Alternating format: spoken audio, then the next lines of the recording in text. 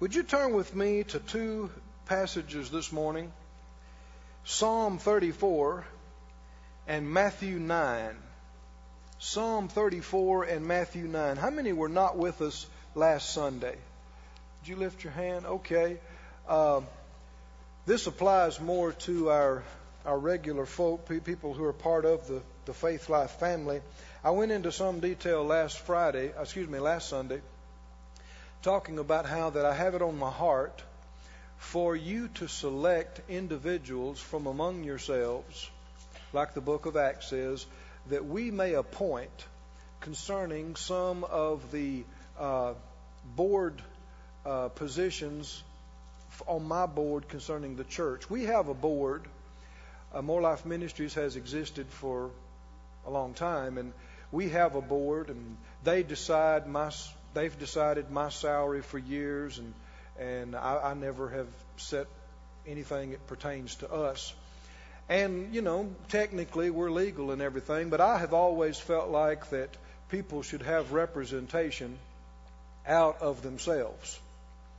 And one reason I hadn't said anything about it yet is because we're only 8 months old. We're just now beginning to get to know each other a little bit, to know who we would have confidence in and know and trust. But I want you to be thinking about it. If you're just visiting with us, then this doesn't apply to you. But if you're part of the family here, I want you to be thinking about it over the next week or two, and watching and looking as to who you would like to select from among the church to represent you as part of the board for the church that would work with us, and we will pray over them and agree with your selection, and from the selection appoint maybe one, maybe two, maybe three. We'll see. We won't have to do it all at one time. Won't do anything unless we hear from the Lord about it. But people, think about individuals who have a good reputation in the community, people that you believe are trustworthy and have some wisdom and have some spirituality about them, people that are really a part here. They need to be givers. They need to believe in us, believe in this ministry, people that are hooked. How many know what I'm talking about? I want you to be praying about this, thinking about this, looking at this, and at the right time, we may just have you write down some names or something, 2 or 3 names on a piece of paper and put it in the offering plate when it comes by. We'll take all of these and look at them, pray over them, and see what names stand out from, and then of course it'll be subject to them wanting to be on the board, and then us having our heart to approve them. But do you know what I'm talking about? Does that make sense? So be thinking about this, be praying about this. This is a significant thing. I want you to have representation on things, Matt, that concern the church. And the Bible says that's the way they did it. The church selected from among themselves individuals. Read about it in Acts, the 6th chapter. And then the apostles, the leaders, appointed individuals from those they selected.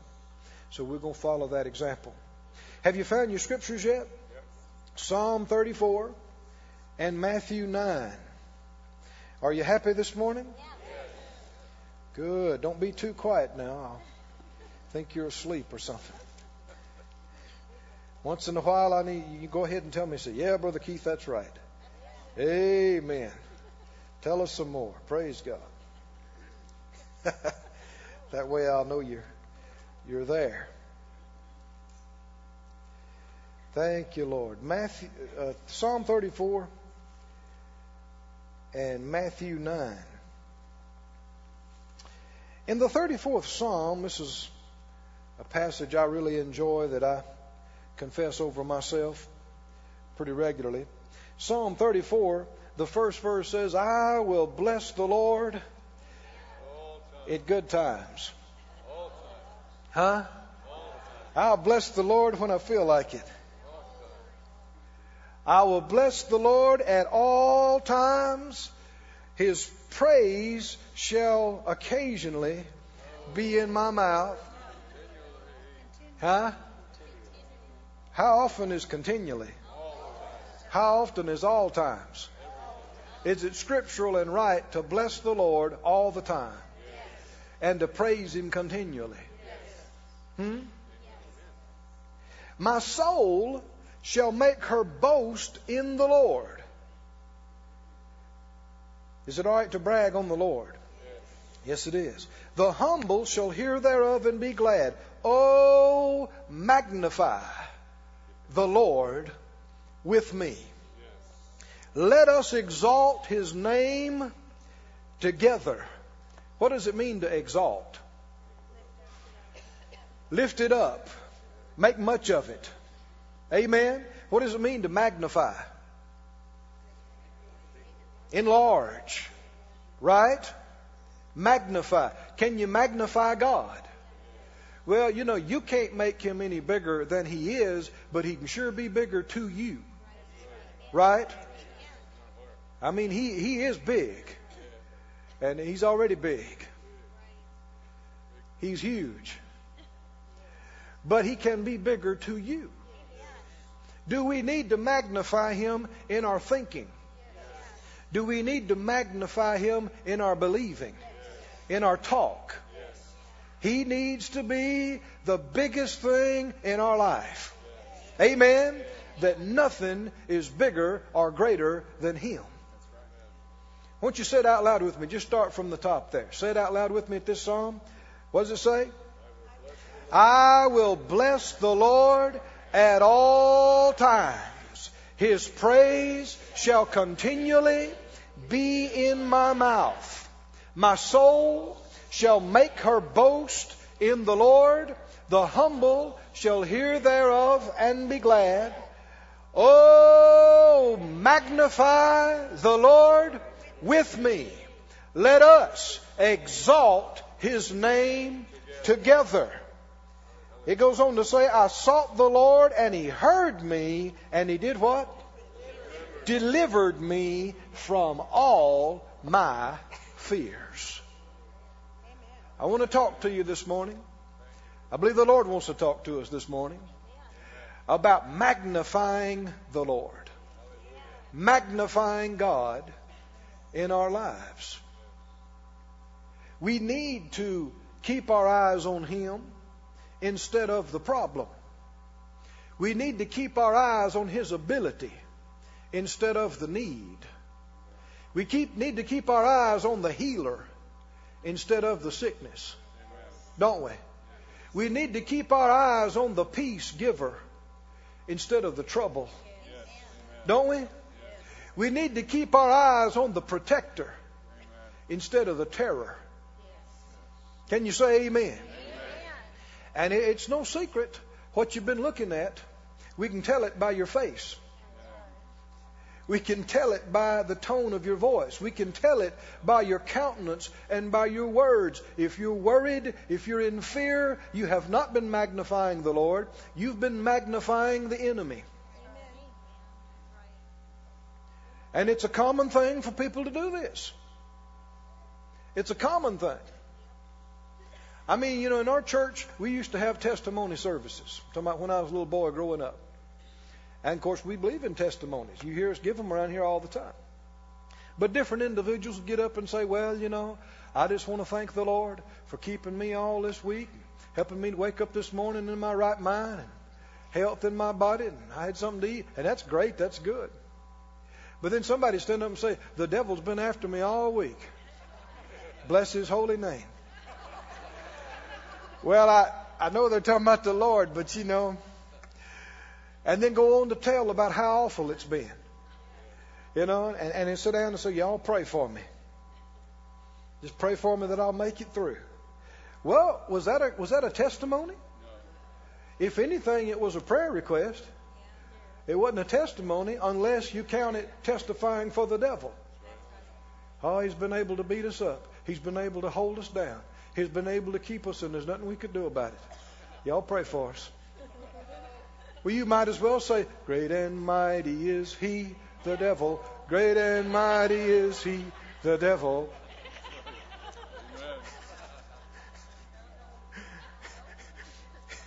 People believe it.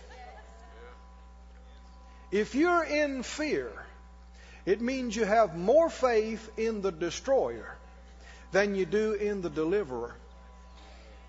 Because if you have more faith in the deliverer, you're not afraid of the destroyer. I want to say that again. Think about it. Fear is a perverted form of faith in the enemy. When people are saying, the devil told me he's going to kill me. Y'all pray for me. Y'all help me. Why are you so scared? Because you believe he can do it. What about your God? What about your Creator? What about your protector? Well, I know he's there, but the devil told me he's going to kill me. What does that mean? You are magnifying the devil. You're minimizing God. This is happening all over. Go with me, if you would. I know you're holding your place in Matthew, but go to Isaiah, please. And I believe it's the 51st chapter I want you to go to. Yeah, that's right. Isaiah 51. Should you magnify fear? Should you magnify the enemy and belittle God? What should you do? Magnify God and belittle the devil. Huh? Have you ever belittled the devil? That was weak. Belittle. Now, I'm not just talking about, acting foolish about it. I'm talking about belittling the enemy's ability. I know Dr. Hagin, that I had the privilege of working with for some 20 years. He said years ago he was having a meeting, and the whole all the local schools had suspended classes for a while because of the flu, and athletic games had to be canceled because all the people on the football teams had the flu, and the church meeting, they had going pretty good, and they came, and finally they're down to a handful of people because everybody's out with the flu. And so after a service one night, the flu's on the TV and the news in the newspaper, X amount of people out because of the flu. It was on everybody's lips. What are they doing then in the community? Magnifying the flu, right? You might as well kneel down and go, "Oh, how great thou art, great flu. Oh, great flu." People don't literally do it in their knees, but they're doing it in their mind, aren't they? "Oh, how great thou art, great flu." They wouldn't say it in those words, and yet they're saying it in other words. And so they were talking. Some of the ministers were standing around talking after the service, and there's just a handful of people there, and they're talking about the flu. Did you hear how many people are out off the job with the flu? Did you hear how many, they canceled the ball game because of the flu? The flu. Wasn't but a few people here tonight. And Brother Hagin said, "I won't have the flu." And some of them looked at him and said, one guy actually reached over and whispered and said, "Oh, I wouldn't say that. I wouldn't say that for anything in the world. The devil might hear you." Well, now let's just stop right there. Why would that minister, why would that minister say that? Why would he whisper? He's scared. The devil might put the flu on him. And he's speaking in reverential tones. "Oh, I wouldn't say that." In other words, what's he saying? You better respect the devil. You be disrespectful of the devil like that, he'll hurt you. How many Christians reverence the devil? It's a widespread problem. When he said, "Oh, I wouldn't say that for anything in the world. The devil might hear you." He said, "Yeah, that's why I said it. Said it for his benefit. You ain't going to strike no agreement with the devil. All right, you leave me alone, and I'll leave you alone. Okay, I'll be nice to you, and he'll say, 'Great, yeah, shake on it.' As soon as you turn your back, he'll nail you, because he's a liar. So you might as well just go ahead and be bold, amen, and show your confidence in your God. Amen. Yes, I know destruction is in the earth. Yes, I know bad things have happened. I know disease is in the earth. I know accidents are happening to people, but why did the psalmist say? Why did he say 1,000 may fall at this side, 10,000 on this side, but it will not come near me? Why would he say that? How could he say that? Should somebody correct him? Should somebody say, oh, you better not say that, because you just never know. You just never know. Well, when you're an unbeliever, you never know. But when you have faith, you boast. Your soul makes its boast not in me, but in the Lord. Amen. Is He able to keep us in the midst of trouble? Is He able to deliver us out of trials, problems? Can He meet our needs? Even with terrible problems in the economy, can He still feed us and take care of us? Can He heal our bodies? Even with terrible diseases trying to attack us, can He do it? We've seen it. We've got testimony after testimony, right? Got how many brain miracles now? Huh? At least 5 major brain miracles. Nothing's too hard for the Lord. Is it? Read Isaiah 51. Isaiah 51. Verse 11. Therefore the redeemed of the Lord shall return and come with singing unto Zion. How do redeemed folks act? And everlasting joy. Joy of the Lord is our strength. They shall be on their heads. They shall obtain what? Gladness. And joy and sorrow and mourning shall flee away. Is that what's happening in your life? Are you the redeemed? Let the redeemed of the Lord say so. Do you sing?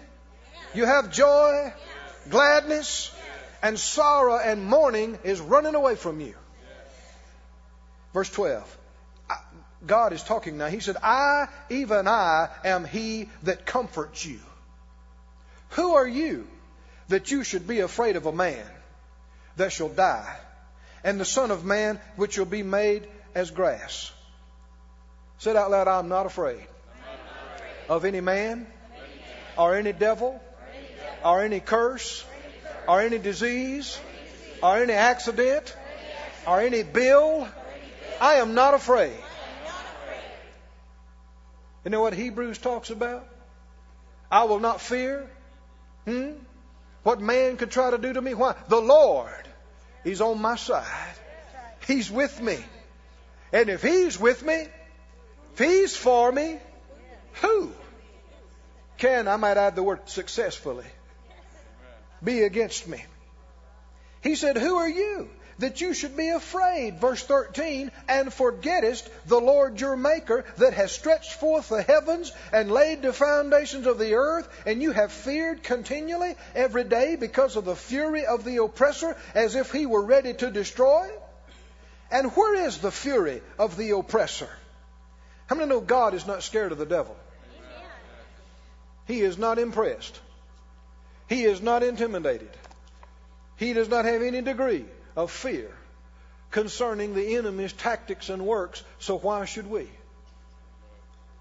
That was too weak.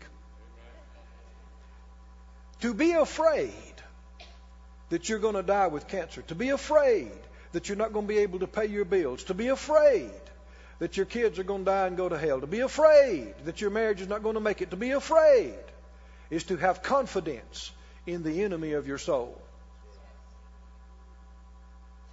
You need to take a stance in your heart. I will not have faith in the devil. How can we tell? I like what Job says. At destruction and at famine thou shalt laugh. Now it takes faith to do that, doesn't it? They come and say, you got to have $10,000 by the end of the month. Now we'll know immediately where your faith is at by your response. You got to have $100,000 by the end of the month. If you go, how much? 100,000. 100,000.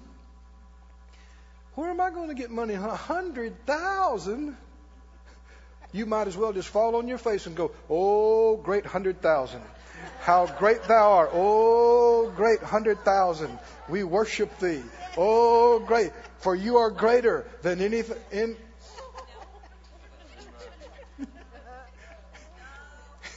That's what fear does. That's not, it's easy to do. It's easy to let your eyes get on the problem. You have symptoms. You get diagnosed with a serious problem that they tell you, we can't help you with this. There's no more we can do. There's nothing we can do. This will kill you. You'll die with this. You might have a week. You might have 3 months. You might have a year. What do? If you look at it and go, cancer. You notice how people talk about some things in hushed tones? Yeah. It's cancer.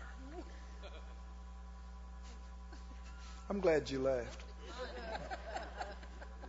Someone said, what are you laughing about? This is serious. I'm talking to you. That's right. It's AIDS. And then the Christians stand around the bed and go, it's AIDS.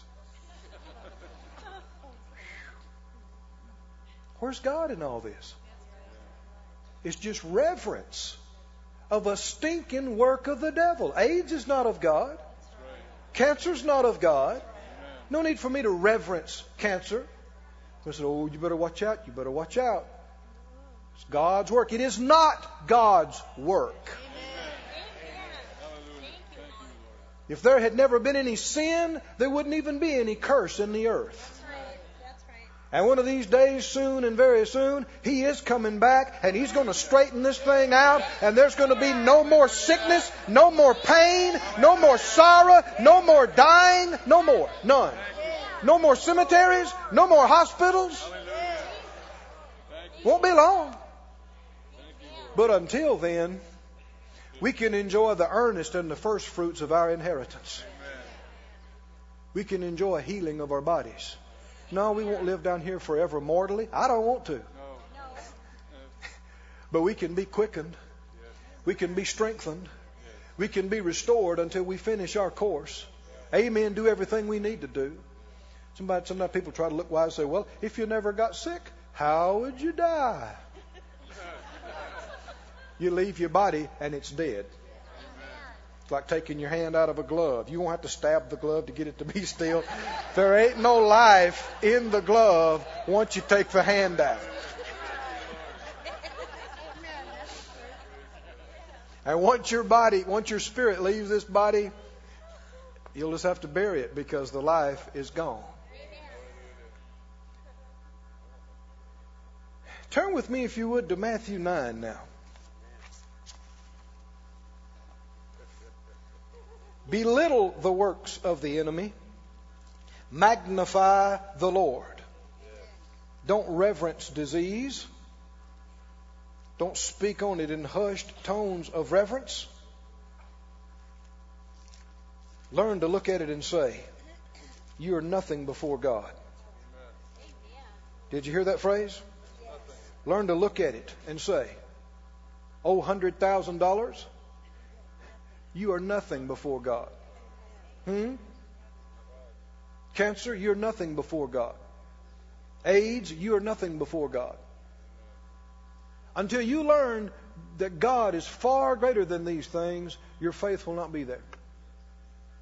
You have to minimize the problem, belittle the problem, and magnify God. In Matthew 9, are you there? Matthew 9.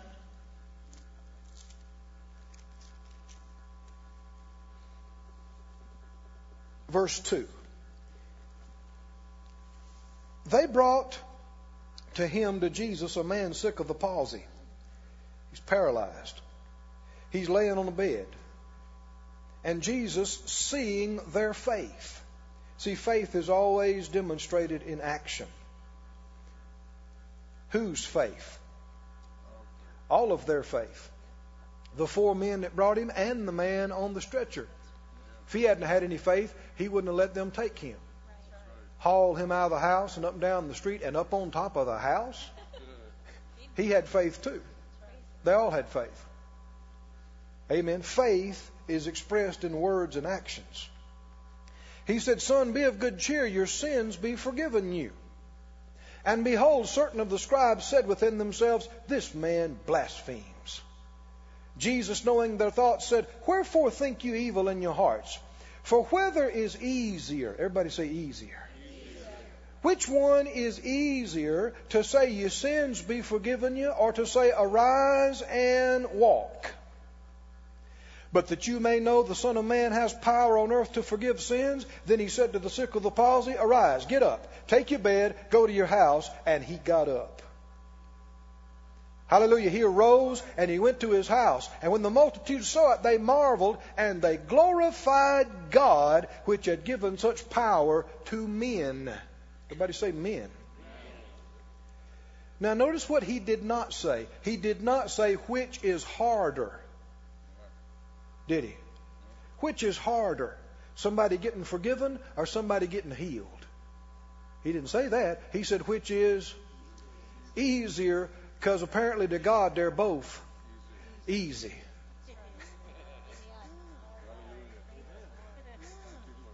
And if it's easy to God and He's the one doing it, why should we wrestle so much with it?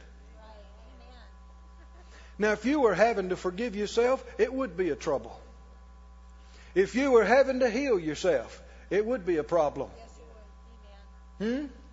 If you, through your abilities and through your own efforts, having to cleanse yourself and make yourself righteous, or heal and make a heart whole again, recreate a valve in your heart, clean up a lung, bring life back into a kidney or a liver, if you had to do that out of your physical energy, it would be hard or impossible. Oh, but who's doing it? And to Him it is easy. Everybody say easy. Easy. How hard would it be this morning for somebody, even though they've made all kind of mistakes, even though they've sinned repeatedly, if they'd get up and come down here this morning and confess Jesus as their Lord and ask Him to forgive them and wash them of their sins, should we all get in the floor and start groaning and travailing and go, oh man, this is hard. Oh God, can you do this some way? No man, this is hard. Do we believe it's easy for Him? Then what about a paralyzed man? Who've had nerves severed, spinal cord severed. I said, well, that's pretty hard. To who? Do you see what the problem is? People are going, boy, well, I got healed of a headache one time, but this is cancer. Cancer is hard. You know why it's hard? Because people respect it so much. They have faith in it. Faith in it to kill people. There are millions of people, when they hear that they've been diagnosed with disease, in their mind, it's a death verdict. That's it. I guess that's it. Do we serve a God with whom nothing is impossible? And for Him it is easy. Is it easy for Him to forgive sin? Is it easy for Him to heal a paralyzed man? Is it easy for Him to make your lung right again? Restore a muscle in your arm? Is it easy for Him to make that arthritis leave you? Give you freedom in your joints? Is it easy for Him to make that tweak and that adjustment in your mind and in your brain and in your system so you don't have those headaches anymore? This is hard, though. This is hard. I worked in the healing ministry for years on a daily basis in a healing school. And I don't know at the times that I've sat down with people and started to minister to them, and they start telling me about their problem, and they want me to be impressed with their problem.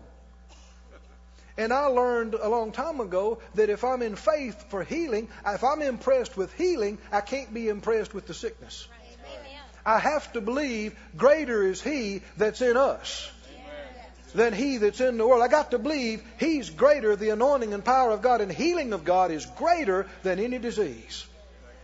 And that this cancer and this diabetes and this high blood pressure is nothing before Him. Nothing. And that every knee must bow. Amen? Every tongue must confess His Lordship. When we require it in our lives, it has to be so. But I've had person after person sit down and they're telling me, and they can't give me one verse on healing, but they can give me all the Latin names for their problem and all the case histories, and we're into the second hour of them describing it, and I just stopped them and said, whoa, wait. Yeah, but the Scripture says He took our infirmities. He bore our sicknesses. He carried our pains, and by His stripes we're healed. They just got through telling me, well, the doctor said I had to die. I got maybe a month to live. I said, yeah, but He said, amen, with long life, He would satisfy us and show us His salvation.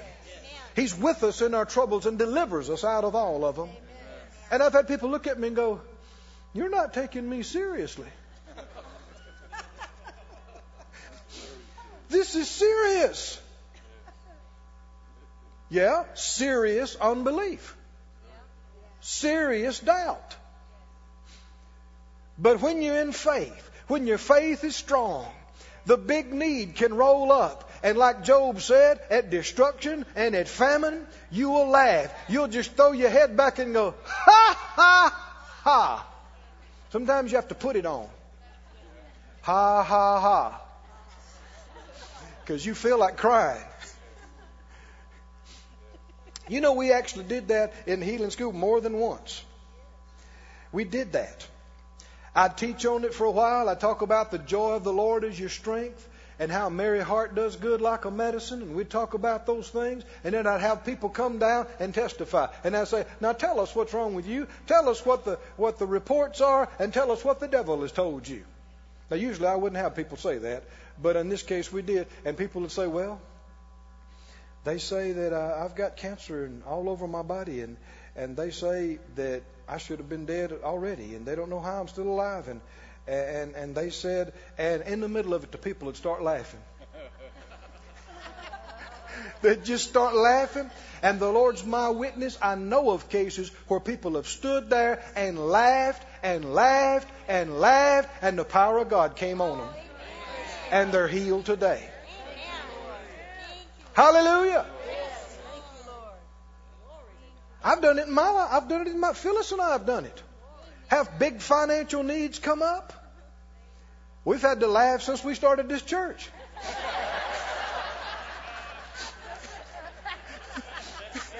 They said, you're going to have this much by the end of the week. You're going to have this much by the end of the month. You've not heard me one time come to you and cry and beg, have you? You say, oh, God, y'all got to help us. If y'all don't help us, I don't know what we're going to do. Hey, you can't meet all our needs. Huh? I'm not going to get my eyes on you. Don't get your eyes on me. Let's get our eyes on Him. Let's brag about how big He is and about how great He is. Amen? And lay that bill on the table and laugh at it and go, ha, ha, ha. You little bill. You're a little bitty bill. You're a little tiny bill. Huh? You're a little peanut change. Huh? I know we're laughing, but that's good. I said, that's good. Ever says, you're going to die with this. You ain't going to make it. You ain't going to make it. If you believe in Him, if you have faith in Him, you go, I'm not going to make it. No, you ain't going to make it. Oh, I'm not going to make it. That means you have faith in His words. You believe in what He told you, and you believe in His ability to bring it to pass. What about your God? What about your God? Did He tell you anything? What has He said? Huh? Who has believed his report, the Scripture said. And to whom has the arm of the Lord, the power of God, been revealed? It's the same people who believe the report. Can you say amen? Somebody say, I believe his report. I believe the good report. I believe the God report. And I am not moved by any evil news. I'm not moved by any evil report.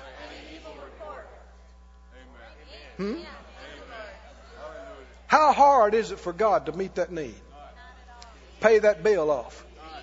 How hard is it for God to finish paying for these seats in here? Easy. Oh, I like hearing you say that. Tell me again. It's easy. Easy. Not just easy. Easy. Easy. Ah. Somebody said, you're silly. Yeah, but I'm free. I'm happy. Glory to God. It's not just what you know in your head. It's what's real in your spirit. And when something's real in you, it begins to affect your countenance. It begins to affect your soul. There's no such thing as being strong in faith and being depressed. Cannot be. No such thing as being strong in faith and being worried and frustrated and scared out of your head. Cannot be. Cannot be. I don't care if you made a couple of good confessions. If you're in faith, you are not moved by the problem. And you're exalting and magnifying your God. That's why we need to go around all the time. You know what the Scripture say? I will bless the Lord at all times, and his praise shall continually be in my mouth. Why? That's how you magnify. That's how you keep from magnifying the problem. You get a bad report, symptoms are bothering you, another bill came in. Don't you sit down there and cry. You better stand up and go, God is big. God is big. His resources are unlimited. This is easy for him. And you got to keep talking that, because when you shut up and sit down and get quiet, you'll start thinking about the problem again. Where's this money going to come from? Man, 100,000. Where am I going to get a million?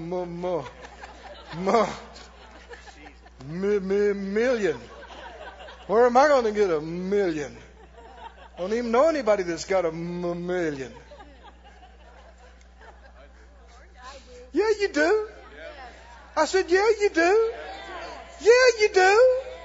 You know the one who made the heavens and the earth. Yeah, you do.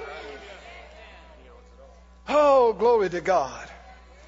Man, I'd have preached this just for myself this morning. Oh, hallelujah. Listen to Genesis 18. Don't turn there, but just listen to these couple of verses. Genesis 18, you know, when the angel of the Lord came and told Abram that Sarah was going to have a son, and Sarah standing back in the tent, she thought that was funny. She laughed. She thought, I'm going to have a baby.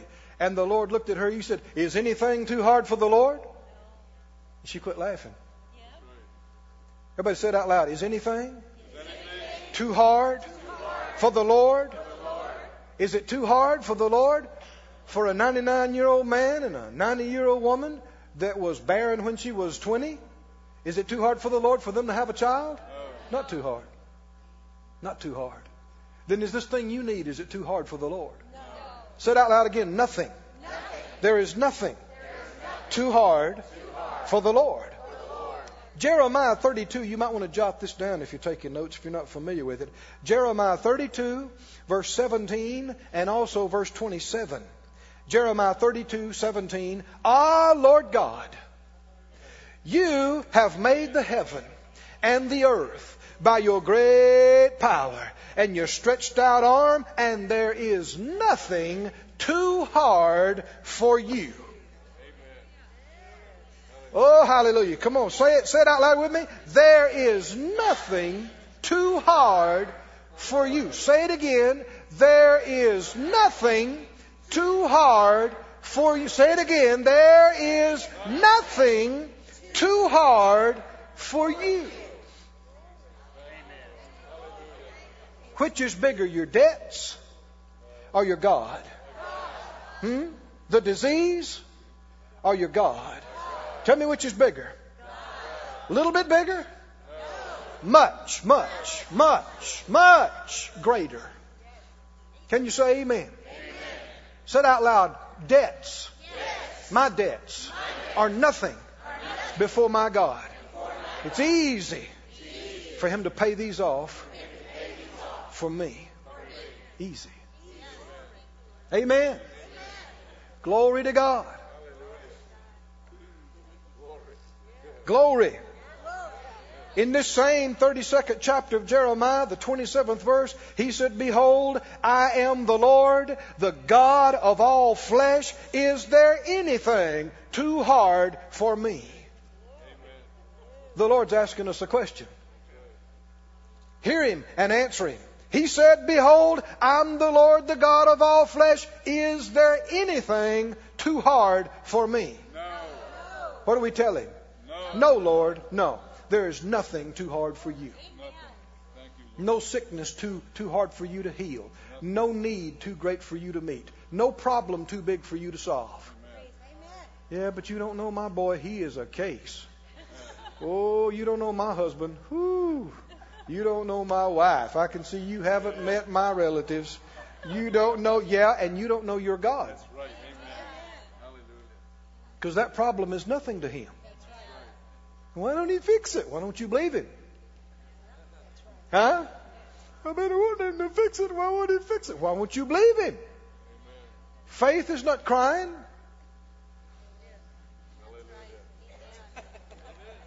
I said faith is not crying. Let me prove it to you. Numbers. Go to Numbers. My God can do anything. Anything. All things are possible with my God. And all things are possible to him or her that believes. Nothing's too difficult. Nothing's too hard for my great, big, almighty God. Thank you, Lord. Numbers 13. What did I say? 13. Numbers 13. You know this story, but let's look at it. Belittle the enemy. I don't mean just stand and try to cuss the devil. That's just being foolish. Oh, you old slewfoot, you old da-da-da-da-da. What does that do? But when something comes up and he's trying to do something in your life, destruction, something that's destroying your family, destroying your business, destroying a part of your body, and famine, lack, not having enough, you're running out. What do you do in a situation like that? At destruction and at famine, thou shalt laugh. Look at it and go, even if you have to put it on, even if tears are running down your cheeks, say, ha ha. I said, ha ha. Ha ha ha. Devil, you're a defeated foe. You are stripped and you are brought to naught and you're under my feet and you can't kill me. You can't kill me. Now, if you're one of those that go, oh, I wouldn't say that, then we know what your faith is in. Your faith's in the devil, in his ability to destroy. In Numbers, you know the story about how God had promised the Israelites, the seed of Abraham, the land of Canaan, a beautiful, wonderful, rich land that flowed with milk and honey, where they wouldn't lack or want for any good thing. And he brought them to it. And sure enough, the spies, one from each tribe, 12 spies went out and searched the land. And you talk about a land of plenty. It took 2 men to haul a bunch of grapes. That's too much grapes. Right? I mean, they had to have a big staff and they're hauling a bunch of grapes. That's major grapes. And the whole land was like that. God said, I've personally picked it out for you. I see to it that it's rained on and watered. I'll watch out for it. It was a blessing land. But There was a bunch of giants camped on it. And they thought it was theirs. God didn't tell them about the giants. You know one reason God didn't tell them about the giants? He don't care about the giants. Giants don't bother Him. Giants are only a problem to the degree they bother you. The Lord already knew how to deal with the giants. He already had the plan. He knew what to do. But the giants were a problem to the people. In the 25th verse, Numbers 13, they returned from searching of the land after 40 days. And they went and came to Moses and Aaron and all the congregation of the children of Israel to the wilderness of Paran to Kadesh. And they brought back word to them, to all the congregation, and showed them the fruit of the land, the big giant grapes and everything. And they told them and said, we came unto the land where you sent us, and surely it flows with milk and honey, and this is the fruit of it, this 200-pound bunch of grapes. Just like the Lord said, this place is Prosperityyville. Verse 28, what's the next word? Oh boy. Here's where it all starts to go down. What's another word for nevertheless? But. Well, I know all those healing scriptures are in there, but the doctor said that there is no cure. Yeah, I know, I know those, Miss Phyllis got up and read those testimonies and all, I know all that. And God did all those good things for those people. But you don't understand. This is, the economy is not good. And this product the company's gone under and you just don't understand. No, you don't believe. You're magnifying the problem. Were they supposed to stop here and go, oh man, it's a good land. Ooh, it's wonderful. But, see, where's the emphasis? Where's the faith? Can you hear where their faith is at? Yeah, that's all great and good. But, how many understand when somebody says but? That means forget about everything I just said. Right? God's a big God. He's a healing God. I've had people tell me this. Yeah, now, Brother Keith, I know that God can meet your needs and I know that He can bless you and all, but... Now you're just getting carried away, trying to believe for all this big stuff. Just getting carried away. Well, I won't even get into the rest of that. Read this.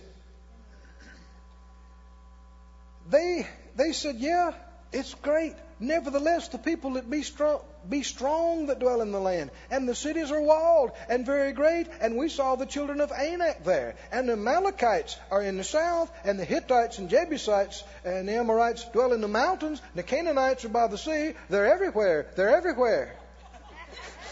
By the coast of Jordan. How many know when unbelief is getting carried away, somebody better stand up? Caleb stood up and said, shut up. He stilled the people. He said, hush. Now listen.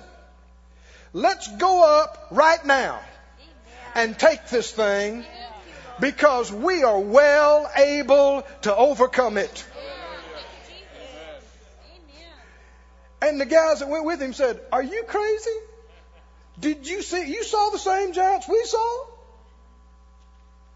Keep reading. The men that went up with him said, we're not able to go up against the people. Can you have what you say? Yes. Will you have what you say? Yes. If you say you can't be healed, how will it be to you? If you say, well, I don't, y'all pray if you want to, but I just know it's this way.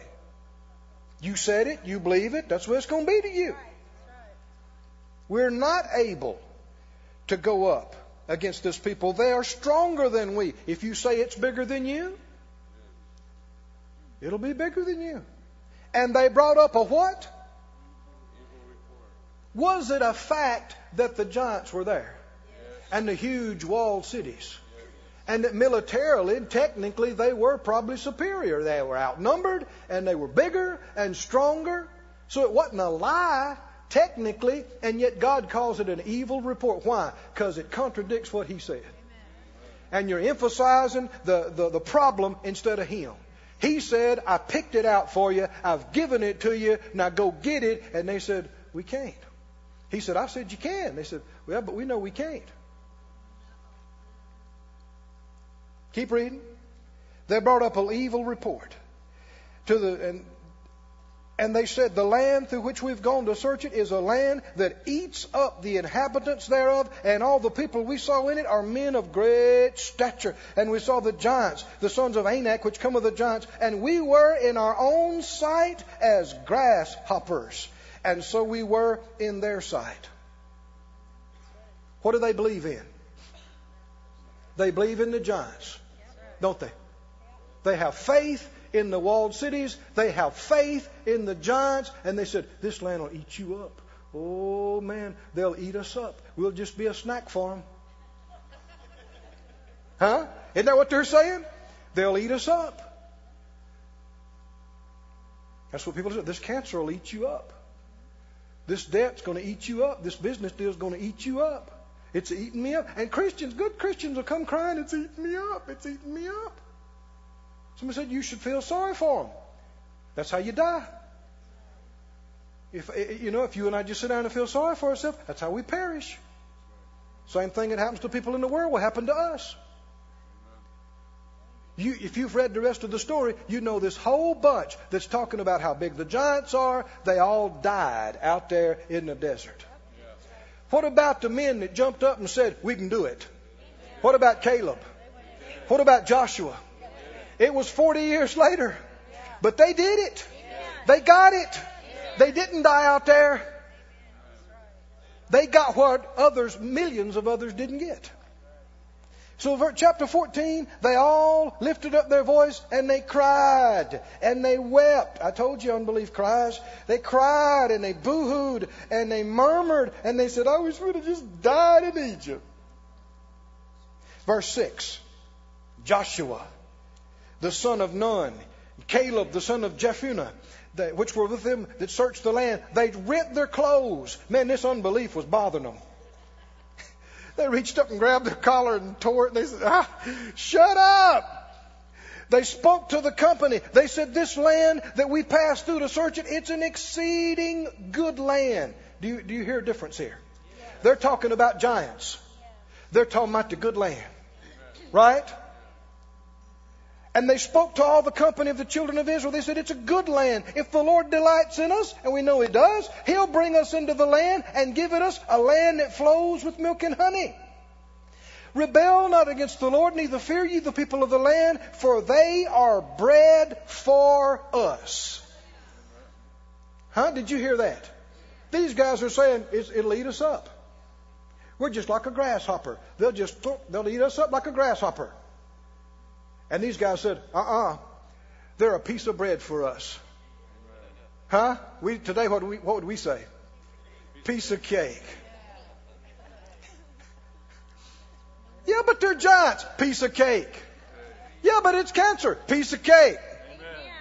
Yeah, but it's a hundred piece of cake. Yeah, but it's a million piece of cake. You need to say piece of cake when you don't feel like, when you feel like crying. You need to say piece of cake. Amen. When you feel like running scared and hiding under the bed, you need to get up and say, piece of cake. Now see, if you were having to do it, it wouldn't be a piece of cake. It'd be impossible. But you're not doing it. He's doing it. All you got to do is believe Him to do it. And for Him who made the heavens and the earth, it's a piece of cake. I said, it's a piece of cake. Say piece of cake. Piece of cake. It's easy for Him. That's what we're saying. Easy for Him. Glory to God. Go with me to Luke 1 and Romans 4, and I'm getting ready to stop. Luke 1. Can you take a little more of this? Luke 1, Romans 4. Everybody say God's a big God. The devil's a defeated devil. Which is great? Healing or disease? That was weak. Huh? Healing is much greater. Far greater. Right? The answer, my answer is my God. And the answer is much bigger than the problem. Much, far greater. Till you learn to quit crying and start laughing. Learn to quit being impressed with the problem and the need. Start being impressed with your God. Until then, you won't be in faith. In Luke 1, you see such a good example of what we're talking about this morning. This is all through the Word. Anybody that had strong faith did this. They had to minimize what was oppressing them, and they had to magnify God. And in Luke, the first chapter, this is what we call the Christmas story. And it's about how that the angel appeared to Zacharias, and then he appeared to the Virgin Mary. And similar things came up, but they responded differently. Do you remember? In Luke 1, and the 13th verse, the angel told Zacharias, your prayer's heard, and your wife Elizabeth's going to bear you a son, and you're going to call his name John, and you're going to have joy and gladness, and many will rejoice at his birth. He'll be great in the sight of the Lord. Now, when the Lord tells you something like that, what should you do? Huh? What should you do? You haven't seen it yet. It hasn't happened in the natural yet. But what should you do? Well, glory to God. Let me go home and have a party. Huh? Let me go tell Elizabeth. Hallelujah. Is that what he did? That's not what he did. Verse 18, the angel, actually the word of the Lord through the angel quit talking, and Zacharias looked at him and said, whereby shall I know this? How would I know this could be? Because I'm an old man, and my wife is well stricken in years. How in the world could this be? What is he magnifying? Huh? He's magnifying his age. Anybody done that since then? Yeah, but now, Lord, I'm 75 now. I met a lady just the other day in Bible school. She was 80-something, just about to graduate, go out into the ministry. Amen. Fired up, ready to go too. Yeah, but now, we're getting old, Brother Keith. We're 63 now. That's ridiculous. I said, that's stupid's what it is. It can be just a big old fat excuse. What is your age to the Lord? I don't have any money, Lord, and I'm not too smart. Lord, and I'm, you're impressed with the problems and the negatives. You're magnifying that. You know what happened? Zacharias began to magnify how old he was, how old Elizabeth was, and the angel says, you need to be quiet. Didn't it? And my words will come to pass, and you're going to have your mouth zipped until this comes to pass. Didn't he? Well, I almost wish I could do that for folks sometime, just be quiet. Don't say a word till this thing comes to pass, because they're undoing their prayers. They're hindering our faith for them with that unbelieving, problem-magnifying mouth. Now skip on down. The angel Gabriel appeared to Mary, and he told her a similar thing. Verse 28, he said, hail, thou that art highly favored, the Lord is with thee. Blessed art thou among women. When she saw him, she was troubled at his saying, and cast in her mind what kind of salutation this should be. And the angel said to her, fear not, Mary, you found favor with God, and you'll conceive in your womb and bring forth a son, and you'll call his name Jesus. He will be great. He'll be called the Son of the Highest. The Lord God will give unto him the throne of his father David. He'll reign over the house of Jacob forever, and of his kingdom there shall be no end. And Mary said to the angel, she asked a question too. It sounds real similar. But do you think there's any difference in her question? She said, how shall this be, seeing I know not a man. This is a question based on ignorance, but not a question of unbelief. There are two kinds of unbelief. Unbelief based on ignorance and unbelief that is unpersuadable. That's a whole other topic. But, you know, there are people that are in unbelief just because of ignorance. But then there are people who are in unbelief because they've heard the truth. You just can't persuade them.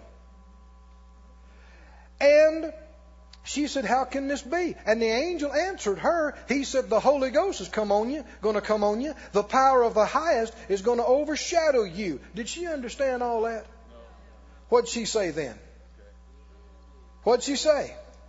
Verse 38, the angel went on to say, for with God nothing shall be impossible. And Mary said, well, okay. Behold the handmaid of the Lord, be it to me just like what you said. That's faith, isn't it? I said, that's faith. You don't understand, but if the Lord says it can be this way, you say, yeah, all right, fine. Be it that way, just like what you said. Be that way unto me. And you remember down a little bit further when she went and visited Elizabeth, and the babe leaped in Elizabeth's womb. And in verse 45, she said, blessed is she that believed. There will be a performance of these things which were told her. And Mary said, what? Huh? Mary said, my soul does magnify the impossibility of a virgin birth. No. If she'd have done that, it wouldn't have happened for her or with her. Magnify the Lord, and my spirit has rejoiced in God my Savior. Magnifying God. Magnifying God. In Romans 4, if you're holding your place there. In closing, Romans 4. You know the story. Same type of thing about how Abraham was told of God that he was going to be the father of many nations. And in Romans 4:17, he believed God, who calls those things that be not as though they were. Verse 18, against hope, he believed in hope that he might become the father of many nations, according to that which was spoken, so shall thy seed be. He believed. And being not weak in faith, he did what? Romans 4:19. Not being weak in faith, he considered not. Did he magnify his body and the condition of it and Sarah's and their age like Zacharias did? He did not. He considered not. Now actually, if you look up the definitions of the words there, the meaning is that he, having considered it, he considered it not. That's what it literally means. That he thought about it. You know he thought about it. I'm 99. She's 90. She couldn't conceive when she was 20 or 40. She's gone through the change of life. I'm 99. He looked at it. He considered it. And then he considered it not. He said, God said. God said. God said. And can you see now? He considered not his own body, now dead when he's about 100 years old. He didn't consider the deadness of Sarah's womb. But what did he do? He staggered not at the promise of God through unbelief, but was strong in faith, doing what? Giving glory. Does that sound like magnifying God? Giving glory to God. Magnifying God and being fully persuaded that what he had promised, he was able also to perform. He glorified God. He didn't glorify their age. He didn't glorify the disease. He didn't glorify the need. He glorified God. What are you going to do? I said, what are you going to do? I know there are needs represented all through this place. People that have been praying for your family, praying about your finances, praying about your body. Here's some strong answers this morning. What do? You must not go in there and pull the blind and cry. I said, you must not. You must not tell everybody in hushed tones about how bad it is and how hard it is, and all of you gather around and glorify how great the problem is. No, we got to stand up and laugh at it. Look it in the eye and laugh at it and say, you're nothing. You're nothing. How the men were cowering and trembling because Goliath was pacing back and forth. He's this tall, he's this big. David, strapping youth, looked up and said, "You're an uncircumcised Philistine, and I'm going to give you to the birds." Isn't that what he said? He belittled the enemy. Stand up on your feet. You need to say some things out loud with me. Say it out loud. I am not impressed by needs. I am not impressed with debts. I am not impressed by any disease or any problem. I'm not scared. I magnify God. Why don't you go ahead and lift up your hands. Begin to magnify Him. You tell Him out of your mouth that He's greater and bigger and stronger, wiser, mightier. Lord, you are the greater one. The greater one. You're far greater than any disease. Far greater than any problem. You are the mighty one. You are the great one. We magnify you. We magnify you. We magnify you. We magnify you. We magnify your word. We magnify your name. We magnify your spirit. We magnify your healing. We magnify your provision. We magnify you. We glorify you. Praise you, Lord. Go ahead, tell Him some. Take a little time. Tell Him, Lord, we magnify you. You're greater, bigger. Oh, we magnify you. We praise you. We bless you. You're greater. Now tell Him this thing that you've been believing for and praying about. Tell Him this is easy for you. Keep telling Him this is easy. This thing is easy for you. This is easy for you to heal. This is easy for you to pay off. This is easy for you to fix. This is easy. Easy for you to do. This is a small thing for you. Small thing to you to do. Easy thing for you. In Jesus' name. Oh, hallelujah. Oh, we need to say this. We need to keep saying it tonight. We need to say it tomorrow. Anything that reminds you of the problem or the need or the sickness, don't just sit there silently and pine away or sigh about it. Look it in the face and say, no, you are nothing before my God. I'll not reverence you. I'll not fear you. I'll not bow down before you. God is my God, and there is no other God beside Him. There's nobody like Him. Amen? Glory to God. You can be seated for just a minute. Would you close your eyes and just wait on the Lord? Lord, I pray for any and every person under the sound of our voice this morning who does not know you, who's never given their life to you, who has not been born again. I ask you to draw them to yourself powerfully right now. Help them to see their lost condition, that they are not okay. Help them to realize that doing good deeds won't save you. Joining a church won't save you. Being reared in a Christian home won't save you. Jesus said you must be born again. And if you've been born again, you know you have. And if you don't know that you have, you need to make a move. So, Lord, I'm asking you to draw these in Jesus' name. And I'm asking you for these, anyone and everyone that has been born again. They have known you. They walked with you for a while. But for whatever reasons, they've got their eyes off onto other things and they've slipped back into ungodly lifestyle. I don't mean they made a mistake and repented. They've just gone back into an ungodly, sinful lifestyle. Help them to see how cold they are, how far off from you, backslidden they are, out of fellowship with you they are. But that you love them still, you'll forgive them, you'll cleanse them. It can all be better than it ever was if they just come back. Draw them, I ask right now in Jesus' name. With eyes closed, nobody looking around. Friend, if I'm praying for you, would you lift your hand if you'd say, Brother Keith, that's me you're praying about. I've never been born again. I've never given my life to the Lord. Lift up your hand if that's you and you'd say, pray for me. I want to come and give myself to Him fully. I want to give my life to Him. Or if you'd say, yes, Brother Keith, I wanted to admit it, but I'm that backslider you're talking about. I hadn't been living right at all. I've just left God and I need to come back. If that's you, would you lift up your hand and say, pray for me, Brother Keith. I'm coming back. I'm coming home. Oh, thank you, Master. There'll not be a better time if you're not sure, if you don't know that you know that you're saved and right with God. You need to make a move this morning.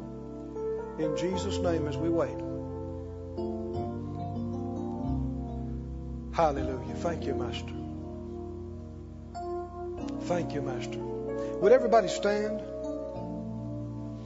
I didn't see a hand. But in case there's somebody that for some reason doesn't want to respond, this is so serious. I want all of us to confess Jesus and reaffirm Him as our Lord. And if you've never done that, you do it with us this morning. Say it out loud. Father God, I believe in you. Your Son Jesus. I believe He died for my sins on the cross, paid the full price for every mistake, every failure. I believe you've raised Him from the dead. He's alive right now. King of kings, Lord of lords, soon to come again. Jesus, you are my Lord and my Savior. I believe in you. As you help me, I will follow you all my days. Hallelujah. Now, if you said that for the first time, won't you come down to the front after the service and find one of the people down here? There's any number of men and women down here that can talk to you about being saved. Just grab somebody and say, hey, I said it for the first time.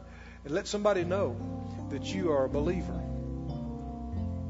Well, I have confidence this morning. I'm stirred up that there's nothing too hard for the Lord. Amen. I want us, hallelujah, I want us to keep feeding our faith along this line so that what used to look huge to us just doesn't look so big anymore. Amen. What used to seem impossible to us seems within reach. Amen. What used to look big, just not big at all. It's easy for Him. Keep these things in your mouth and in your heart and on your mind. Say it out loud with me again, this 34th Psalm. So I will magnify the Lord. Hallelujah. Let's just back up and say the whole thing. I will bless the Lord at all times. His praise shall continually be in my mouth. My soul will make her boast in the Lord. The humble will hear thereof and be glad. Oh, magnify the Lord with me. Let us exalt His name together. Hallelujah. One more time, lift up your hands. Thank you, Lord. Thank you. Thank you.